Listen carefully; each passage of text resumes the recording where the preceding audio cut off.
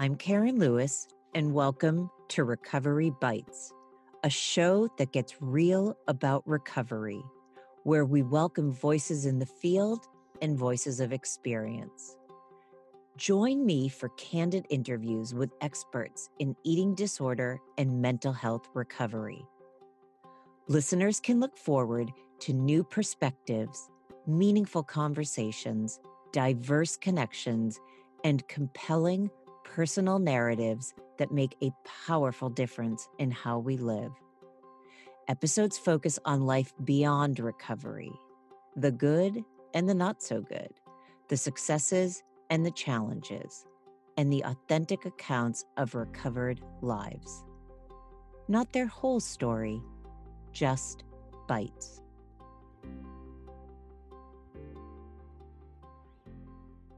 All right, everyone, here we go. This is such a beautiful episode. I know I say it all the time. My guest for today is Mira Rocca, and wait till you all hear what she has to talk about. You will definitely hear in the episode the friendship that Mira and I have had for, I'd say, about 15 years. So that comes through. But we also talk about yoga and eating disorders, equine therapy and eating disorders, trauma and how we hold it in the body. So along with feeling the love between Mira and I, you're definitely going to get some pretty powerful information. Okay, let's get started. Good afternoon, everyone, and welcome to another episode of Recovery Bites. I know I've said this before, but I am sitting and staring at the most beautiful soul, my dear friend and colleague, Mira Rocca. Mira, welcome to the show. Thank you. Total tears again. I thought we were done with that a couple minutes ago. It's just a tearful reunion. And Mira, and we're going to get into the show, but this for me is a goal achieved in life, which is I have friends that I could have gone years without talking with. And then the second I see them, instant connection. That's what living is all about. That's what it is for me. So that's what you and I are experiencing. And all the listeners are just like, who are these people? Yeah, they're like, what's happening? So Mira, could you tell the listeners about who you are and what you do? Sure. My name is Mira Rocca. I'm a licensed marriage family therapist and wellness coach. And I specialize in really helping women and females get to the healing space in themselves, in their relationship with themselves, in healing their growing up stories so they can truly be who they desire to be in this world. And I integrate mindfulness techniques, I integrate meditation, body movement, so many fun techniques, and just really having a whole bodied approach to healing. So it's not just our head doing it, but really having it land in the body so people can grow in the way that feels most genuine in their soul. I don't want to speak for you. I'll speak from my experience. So you and I had the blessing of working together years ago in California at Montanito.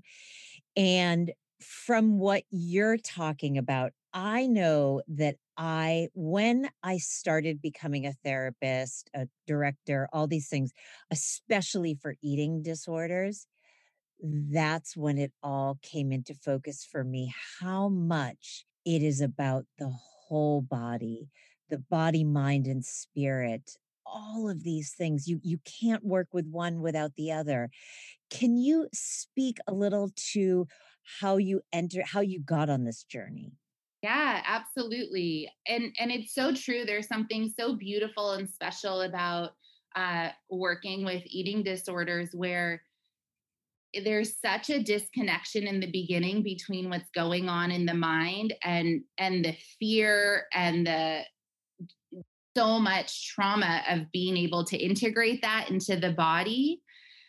And for me, it really started at working at Montanito and having this philosophy that I was bringing to clients that really forced me to integrate it completely for myself. And really, I feel integrity is so important on a human level and as a therapist level. And so it forced me to really just dig deep into all the different pieces that hadn't been fully dealt with and fully mended. And I don't know if things are ever fully anything, but it really got me to a new space of being with myself where I just had to integrate all the knowing into my body and being patient with myself. I mean, it was such a gnarly journey for just on a human level to integrate it all, but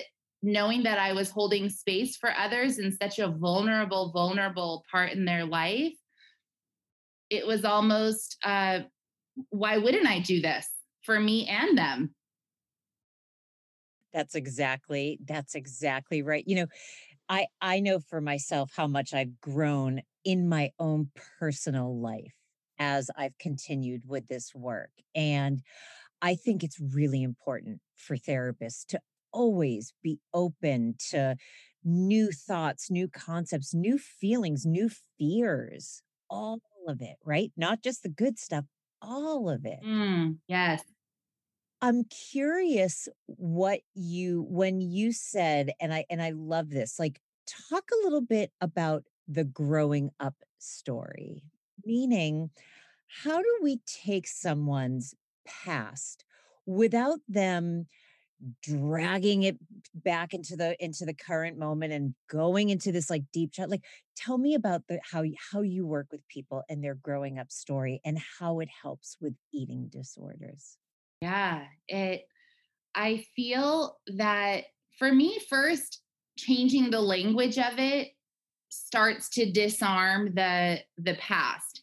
Talking to a client and say, tell me a little about your past. And there's such a like a holding a breath sort of dynamic. So as I started to change the language for clients and even for myself, it created an opening where the growing up story just puts us as a human on the timeline. It doesn't mean that that's the whole definition of who we are in this world or who we are meant to be in this world. And so when we start to look at our growing up story, it just innately starts to build a little bit of compassion on a little kid level where I get to be an adult. I get to be my own good enough mama. I get to be my own good enough dad in this moment, starting to look at my timeline up until this point. And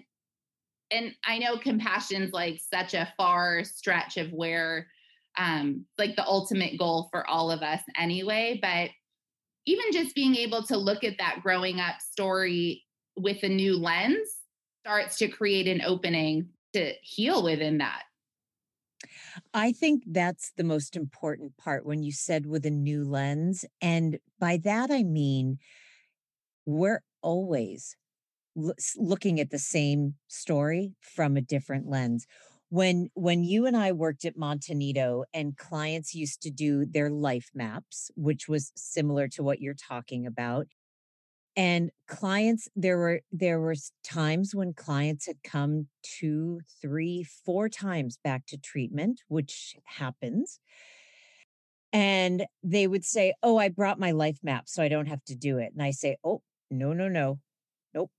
You are doing it again because you are a different person from when you did it last time you were here.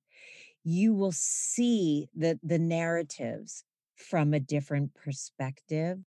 So that's where, and I'm saying this jokingly, so please don't think I'm being Yes. like, And but that's where you can't be lazy. yeah, and it's so true. It's just without I want to say without judgment, but it's so hard to not have judgment when we're healing our own stories, but it's really just honoring this is where I came from and I'm here and I'm willing to do as much work as I feel capable of doing in this moment and trusting that that is enough and being in a space to share your story with someone who is going to help mirror that or hold space for whatever shame or embarrassment or so many layers of feelings that come up with beginning to share that. But the healing really is in that connection, in that relational space of this is who I am and still feel loved and accepted within that. Yeah.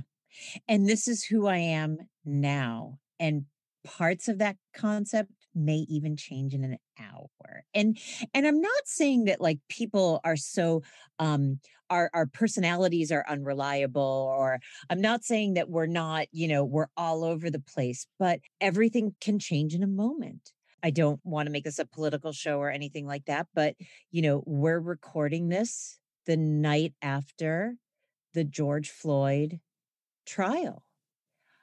I will never be the same as I was even 10 minutes before that verdict came out. And so I hope it's okay that I use that as an example, but even my narrative to yesterday morning is different because of what I experienced with collective racism that was happening in our country. And I think that's also where, with our growing up story and with what's happening present day, is that it's the emotions that are the things that drive that storyline. Like there's fact, and then there's the emotional piece that connects with it. And we're sitting here as two embodied humans who are allowing ourselves to feel everything that comes with the verdict, with everything that happened in this last year, with people with eating disorders and everything within their history, bringing them to the point where we're sitting face to face. And I think it's just being able to have all of our feelings and our truth in that moment, knowing that that gets to evolve too.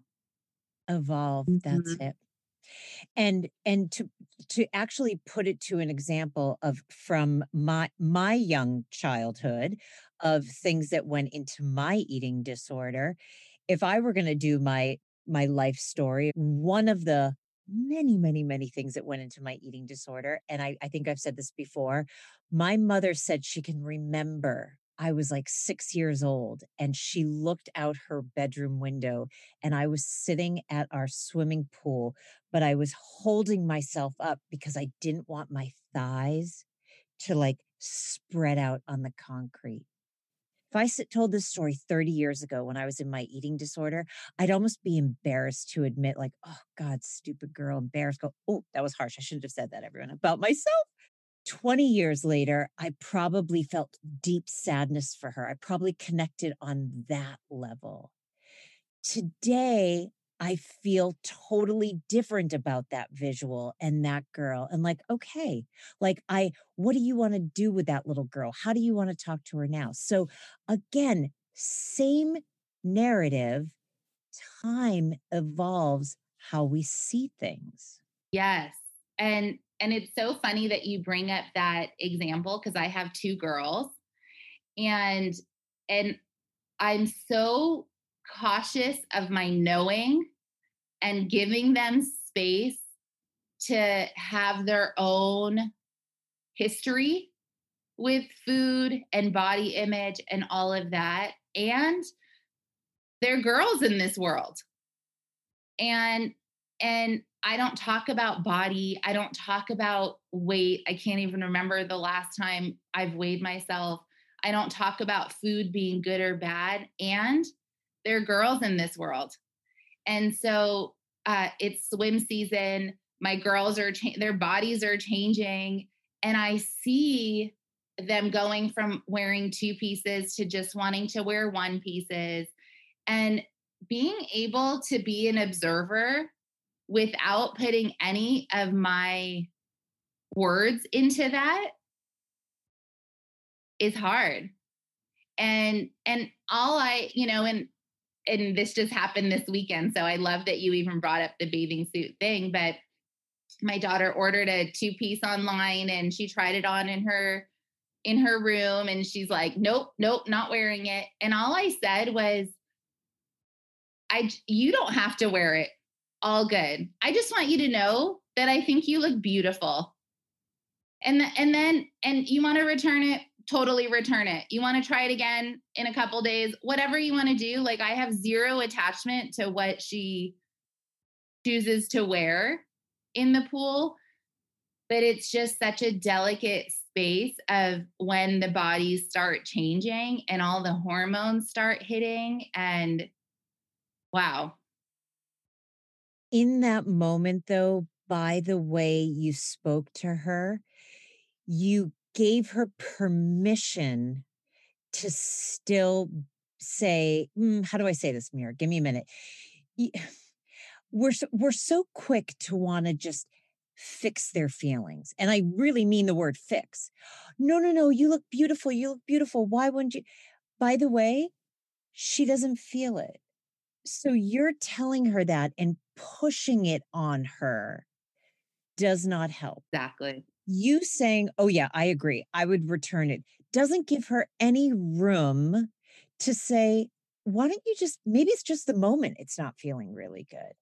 So what you did was you met her where she was at. You opened up all options. Okay, I think you look beautiful. And if you want to return it, that's fine. But let's give it a day or two. Yeah. That's a really that's a really beautiful way to raise little souls. Mm-hmm. Right? Totally. And it's so tricky because there is no right way to do any of this. And all I know is that the second I became pregnant with a girl, it was check yourself. Check yourself, check your own growing up story, make space for them to just be in their own truth without any of my history or any of my growing up story being placed on that. And obviously I'm human and I don't exist in a bubble, but we're all just doing the best we can. So tricky. Yeah. I know this is like the $1 million question that I'm sure mothers ask, or fathers, but how do you do that? Because I'm sorry, everybody. I'm having a little bit of trouble with my words today. I think I'm just so in love with Mira. I can't stop. I can't concentrate. We know that in the parent-child relationship, that even if the parents don't express certain things, children still feel energy. You know what? I'm answering my question as I'm saying it. So the reality is everyone just trying to be present and human and compassionate towards self, because you're right. Nobody's going to do it perfectly. I think the truth is that the way that I've been doing it and the way that I work with moms, especially, is just being honest with ourselves, with our own growing up story and history around food and body and all of that. And if I'm honest with myself, and if I'm living in integrity in my life with my relationship with food and my relationship with my body and really embracing all of who I am, then I can't do it wrong. I'm just living as a human, and there's going to be things that we need to talk about and there's going to be things that are hard to talk about. But if I'm willing and open to talk about it for myself, all there is room. Yeah. Well, that's just the example of the energy that your children will pick up on. And that doesn't mean that energy always has to be like happy, go lucky, and everything is perfect. It's just being authentic. It's just being authentic. And in fact, I think that over bubbly, positive, airy fairiness creates a disconnect with little souls because, and this happens so much with eating disorders, and it's just this sweet, sensitive souls that have picked up on everybody else's stuff that isn't being talked about and trying to figure out how to manage it within themselves. Well, how often have you and I worked with clients that are complete people pleasers? You know, they're the quote unquote perfect client, which I say, God, I want you to mess up. They do every assignment. They do it with a smile. They say, "Thank you so much. This was such a great." And I say, "Where's the pain?" And I don't want to like say I don't want to impose pain, but the eating disorder did not come from this happy disposition. This is a people pleasing presentation.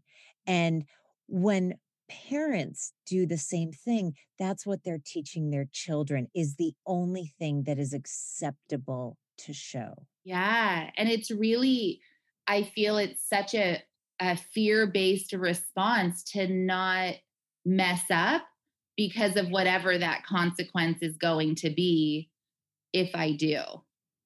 And I think that's where it's just such a learning experience to be able to start having their own true voice, our own true voice, beginning to speak up for ourselves, beginning to speak our truth, and then watch that the world doesn't crumble as a result of it, even though I'm really uncomfortable in my body. So it's starting to inhabit that relationship with speaking my truth, what that feels like in my body. And I don't need to take care of the world. I just take care of myself and let that ripple effect be enough. And by the way, that ripple effect is more powerful than we think. Yes. So powerful. I want to switch gears a little bit and ask you when we're talking about eating disorders and the body, talk to me about your incorporation of yoga because I yoga is an incredible way of being in the body, which can also be incredibly frightening for people with trauma that have not been connected to their bodies for a long time. How do you use yoga when you're working with clients with eating disorders? Yoga is one of those things in life where there's so many layers to it. And the beauty of that is I get to meet people right where they are in their experience with their body. So if someone is going from over exercising, restricting, on the go, go, go, go, I'm not going to put them in a 30-minute still meditation. It's like we're going to self combust. Even high functioning humans don't want to do that. So I get to meet people right where they are. So we'll go through a more vigorous experience until they start to really inhabit their body. And then we can slow down in that process to be still or to hold a pose for 30 seconds longer versus go, go, go, go. And the beauty of yoga is that everything that happens on the mat is such a mirror for what happens in life. And when people start to be in that relationship with their mat, then they automatically can start to walk into having a more congruent life within that. Because it's really easy, I feel like, with eating disorders and mental health as well, and just in general, to compartmentalize life. This is how I act when I'm with this person. This is how I act when I'm around money. This is how I act when I'm around food. But yoga and integrative psychotherapy just gets to have a whole bodied experience where you are you, and the freedom that starts to come with I don't have to change in any of my relationships. I get to have the freedom to stand in my own truth in my own body. And I don't need to take care of every other person to make sure that they're okay. And I feel like yoga is such a it's almost like an icebreaker for that experience in the body. Yeah. Can you give an example when you say, because I don't know if everyone literally understands it or truly, when you say like what you do on the mat mimics what your life is like or how you approach life. Could you give an example? Yeah. So many good examples. Let me think. Okay. I feel like I'll just go back to the example of someone who's exercising so much and extra mindful of their food intake and all of that. And then they get on the mat and they they don't want to rest in between poses. They want it to be we're here for 45 minutes. I need my heart pumping for 45 minutes because this is the task that I've assigned myself to do in this moment. And they're in game mode for 45 minutes. And so this is just what's happening on the yoga mat.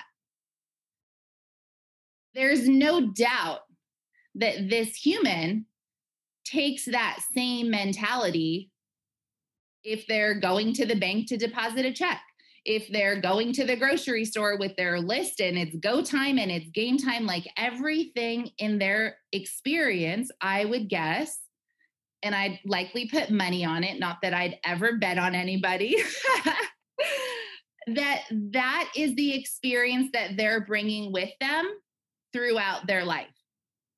So then as we start to slow down on the yoga mat, and they're starting to learn that my body does not have to be on the go. My body does not have to be stuck in fight or flight mode in order to survive in this world, because I no longer have the thing that I'm needing to survive from. And so their body starts to trust and land in a more relaxed experience. And I say relaxed super loosely, but just out of fight or flight mode. Because ultimately, that's what's happening when someone's at the height of their disorder. What I was feeling inside when you were giving the examples of like doing yoga for 45 minutes and then going to the bank, and that's a task, and going to the supermarket, the way you were describing it, everything feels very disconnected. Each task is just that, a task, not connected to the moment before, very separate. And that's not a comfortable way to be in life. Things need to be a lot more fluid, a lot more connected, as opposed to chunks of time throughout the day, because then you're sort of living through, or how do I say this? This is when I've noticed, either from my own experience or with clients, I I lived in the future. Everything was, well, I have this to do in this hour, this to do in that hour. Everything was to get to a destination, but I don't even know what the destination was. At the end of the day, it was really just to go to bed. And I'm being honest. Yes, you survived another day. That's it. Mm-hmm. That's it, Mira. I survived another day in my eating disorder. That's exactly what it is. Yeah. And that whole experience, you're just holding your breath all day long, holding your breath. That's what anxiety does. That's what the panic is. It's all in the breath, without exhaling, without allowing a full intake, a full inhale of any experience, because you're just stuck in this survival mode of being because of the whole growing up story. There's a reason your body started to react that way. It also reminded me of how much I was holding my breath during my eating disorder. Yes. For years, Mira, I was like, always holding my breath. And that's the antithesis, or the polar opposite is doing yoga, where it is about the breath. Do you notice that clients struggle with the breath and the breathing practice during yoga? Yes. I feel like there's so many triggers entangled, even in just the word breath or the idea of breathing. It's such a vulnerable space for humans to be in, I mean, think about even us today, to allow a solid exhale where I'm fully relaxed. Now it's easy, but it takes training. It's hard to let myself fully trust that I'm safe in this experience and I'm safe in this moment and my body is safe in this moment. And that's all entangled in breath. And that's where the movement of yoga gets to be a little bit of a distraction until ultimately maybe they can get to a point where they're sitting in a meditation for a minute or listening to a song where they can allow themselves to exhale for that 2 minutes while being in that experience. So breath, there's so much work within that allows us to start to integrate in our body, but it all goes back to safety and where we feel safety and if we do. I'm wondering if you can speak more specifically to safety and feeling safe from what? Are you talking about? What I'm imagining you're talking about is the emotional wounds, the emotional hurt that could be coming our way, possibly physical hurt. Like when you're talking about that, so everybody's understands, like what are you referring to when you talk about safety? When I talk about safety, it's um, in the space or in the era of trauma, in the space of some things have happened in my past where my mind and my body and my spirit does not trust that I am okay. And I am needing to relearn and retrain my body and my mind that this moment is not the moment when I was 5. And in this moment, with this human, in this individual experience, even if it's just for 5 minutes or the 50 minutes that someone's in a session or wherever it is that people start to begin to feel an inkling of new safety in their body, that's where the healing starts to happen for the past traumas and the past experiences where their body just was not safe, either their body or their mind, or just maybe picking up on outside stuff, so many different experiences. I also want to point out how people don't even realize they're not breathing. I can't tell you how many times I've sat with a client and I said, I'd have to say to them, I need you to breathe. Like you've been talking or reflecting for the last 90 seconds and you haven't taken a breath. Mm, So let's stop and just breathe. yeah. And exhale specifically. It's like the beauty is in the exhale because there's so much intake, there's so much inhaling that are we end up holding our breath, but even now if I'm holding my breath I can sip in a little bit more.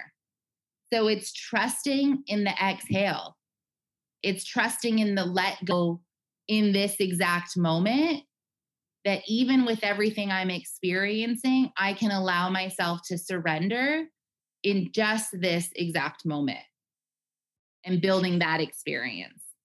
Yeah. Yeah. And clients are often surprised when I say you've been holding your breath the whole time. They're like, "I have?" And I say, "Yes." Mm, They don't notice it. it's just autopilot in survival mode until there's that awareness and that room for someone to hold space. Yeah. You do a lot of trauma work and I'm wondering, do you find, I guess I'll ask this way, that yoga is something that's more effective than other therapies. Like I know you also do equine therapy and talk therapy. So when it comes to trauma, and by the way, that could be a really broad question that I'm asking because trauma is a very big word. But what do you find, or is it the combination?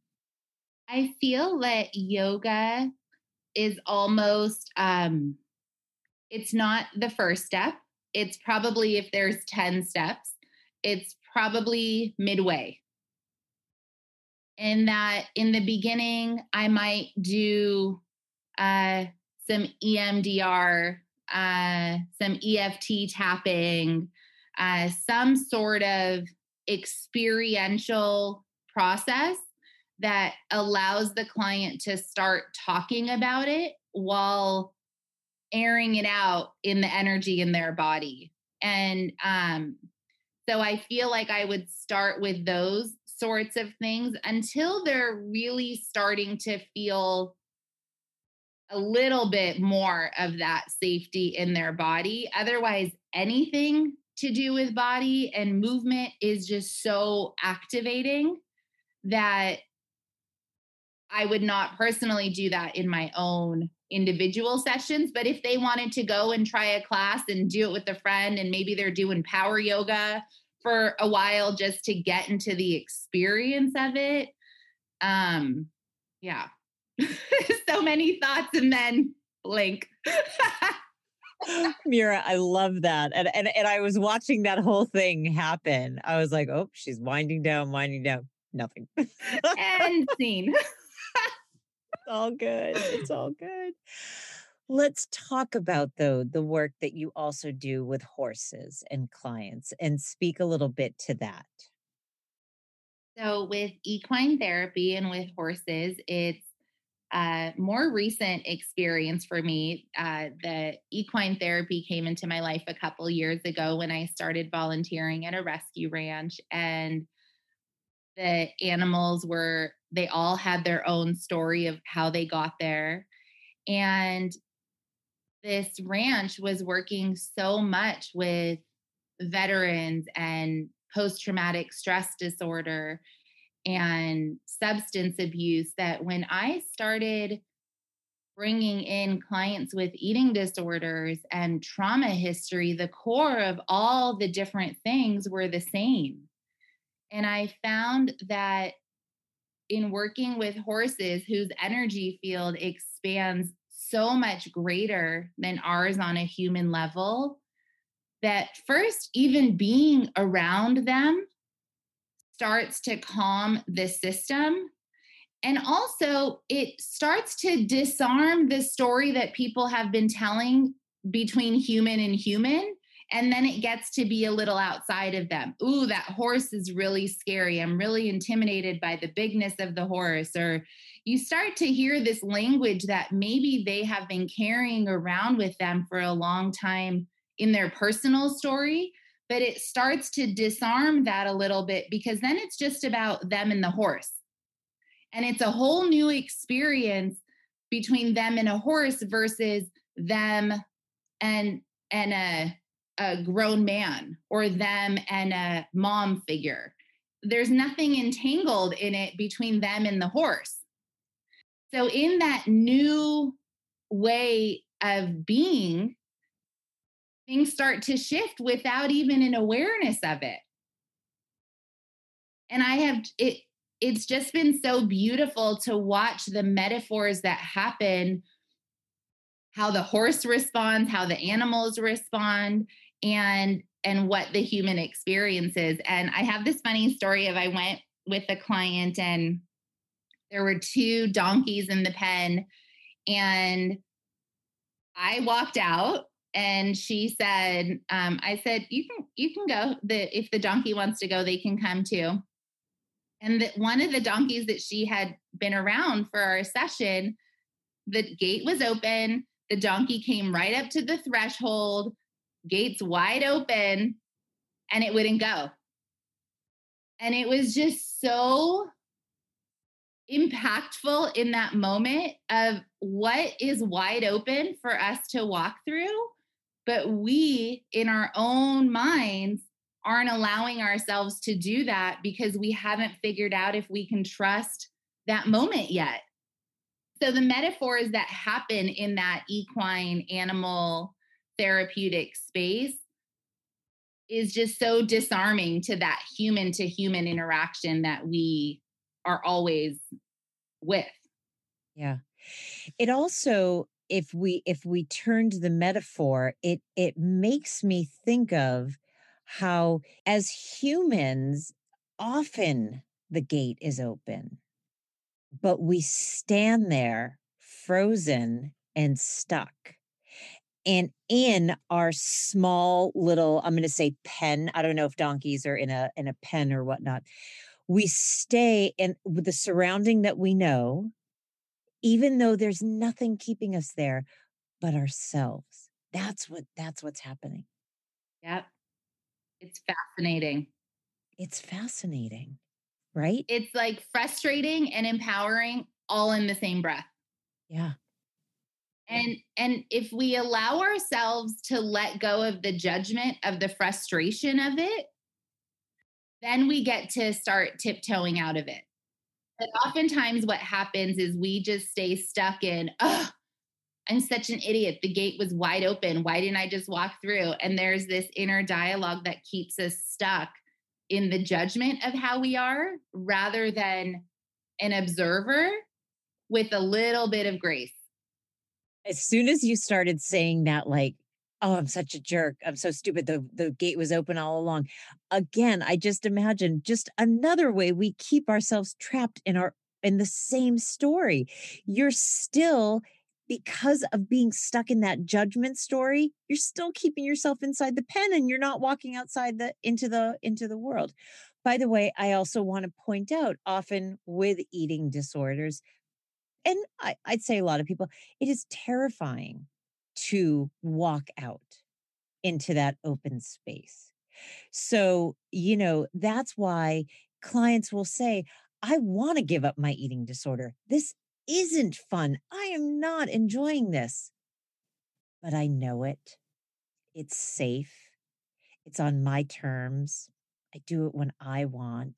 That's that gate, right? Yes. And that's also where the importance of being in relationship with a human that you trust, like a therapist or a coach or a healer or whatever that is, to walk the pen in circles with you. We can tiptoe out together. You can go back in. You can walk outside and look in and see what that feels like for you. And you're not alone. You've been actually alone this whole entire experience up until this point, but you're not alone anymore. And so building that trust and safety in another human relationship is truly where the healing is. And then it allows us to then walk through by ourselves. Like, oh, I was already doing this with Karen. So now I'll just take a couple steps by myself and Karen will be with me again next week to do it. Like there is this continuous trust in a safe relationship that starts to build where I don't have to stay in the pen with my behaviors or I don't have to stay in survival mode because gate's wide open for me. I also think that going even a step back before I was walking around the pen with Karen or I can do it is again going back to the connection with horses and with most animals. Mm. That is the first place sometimes where people feel that unconditional connection, no judgment. Like you said, nothing tangled up. It's almost just quiet, like the noise stops, right? Yes. And for me, I actually started doing that with nature before I did that with animals because in theory and in reality, animals can hurt people. They don't mean to. It's just their own trauma response, right? So for me, I started doing it with trees in my neighborhood and just watching nature consistently evolve and consistently be there for me. And I started tracking the moon cycles and I just started watching for where is there any space of consistency in my life that feels good enough in this moment. And nature even to this point is the number one healing space for me. It allows me to grow my spirituality. It allows me to trust that there is consistency in life and I don't need to be the one that holds consistency with my rigid schedule or my need to control.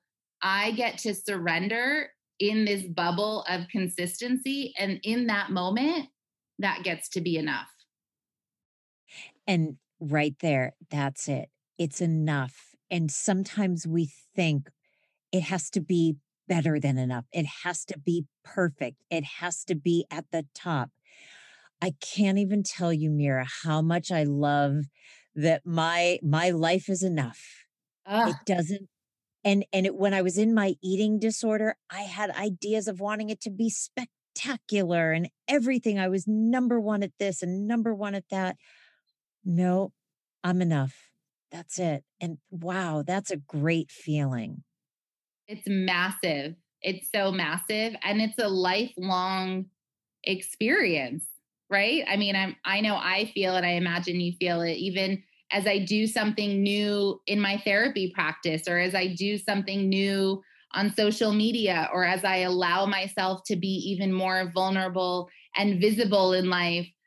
I have those little doubts creeping in. Oh, is that enough? Like so and so does it so much better. And there's so many ways that we can get in our own head with it. But just that continuous reminder of, I'm going to trust that I'm enough in this moment. And that's it. What else is there?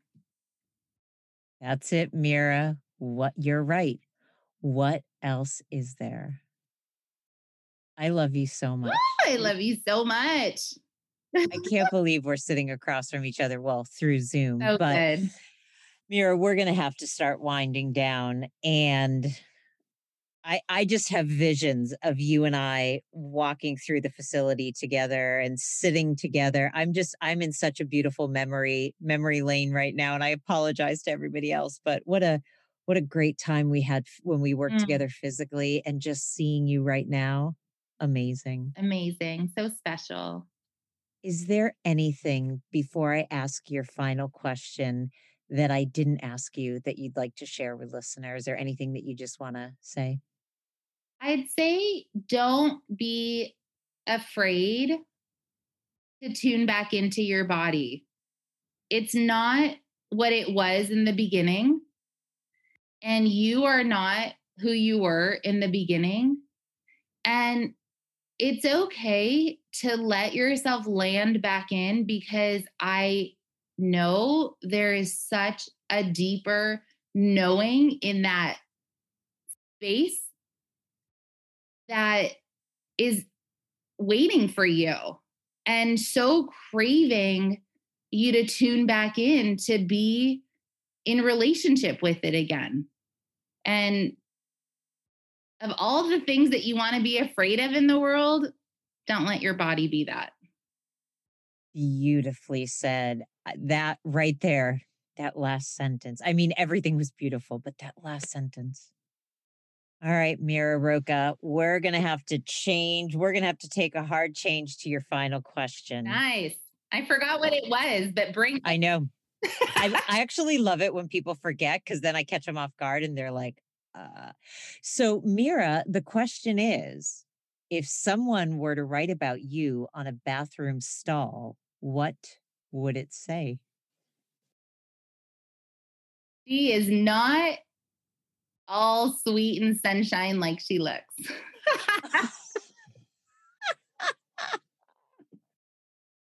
You do have that look. I remember when we worked together, I used to call you Mother Earth. Yes. Like, Mother Earth. And I love that. And I am so much that. It's that whole like peace, love, and go fuck yourself. Like that is me in a sweet little nutshell. Right there. I think that's what it should say on the wall. Mira says peace, love, and go fuck yourself. I think that's kind of so good. Words to live by, my darling. I love you so much, Jen. I love you so much. This has been so sweet, so beautiful, so important. And thank you. Mira, thank you. Thank you for being part of this. All right, everyone. That does it for another episode of Recovery Bites. I look forward to speaking with each and every one of you next week. Take care and stay safe. It's a wrap for this week's episode of Recovery Bites, real talk with recovered professionals. And I thank each and every one of you for tuning in with me. You can view more from today's episode, including guest information and excerpts, by visiting www.karenlewisedc.com/podcast. You can subscribe to future shows by searching Recovery Bites on Apple Podcast, Spotify, and Google Podcast. All right, everybody, be well, and thanks for listening to my Bite for the Week.